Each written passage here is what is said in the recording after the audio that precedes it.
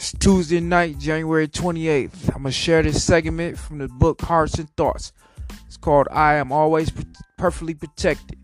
Remember, when fearful thoughts comes up, it is trying to protect you.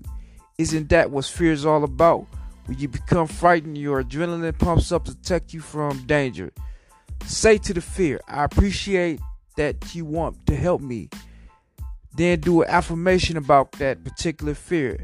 Acknowledge and thank you the fear and don't give up importance.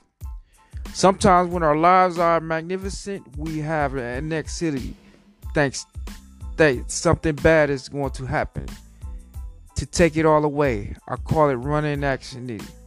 Anxiety is a fear and not trusting yourself. Just recognize it as the part that is used to us being upset about something and thank it for sharing. Let it go. Good night, y'all.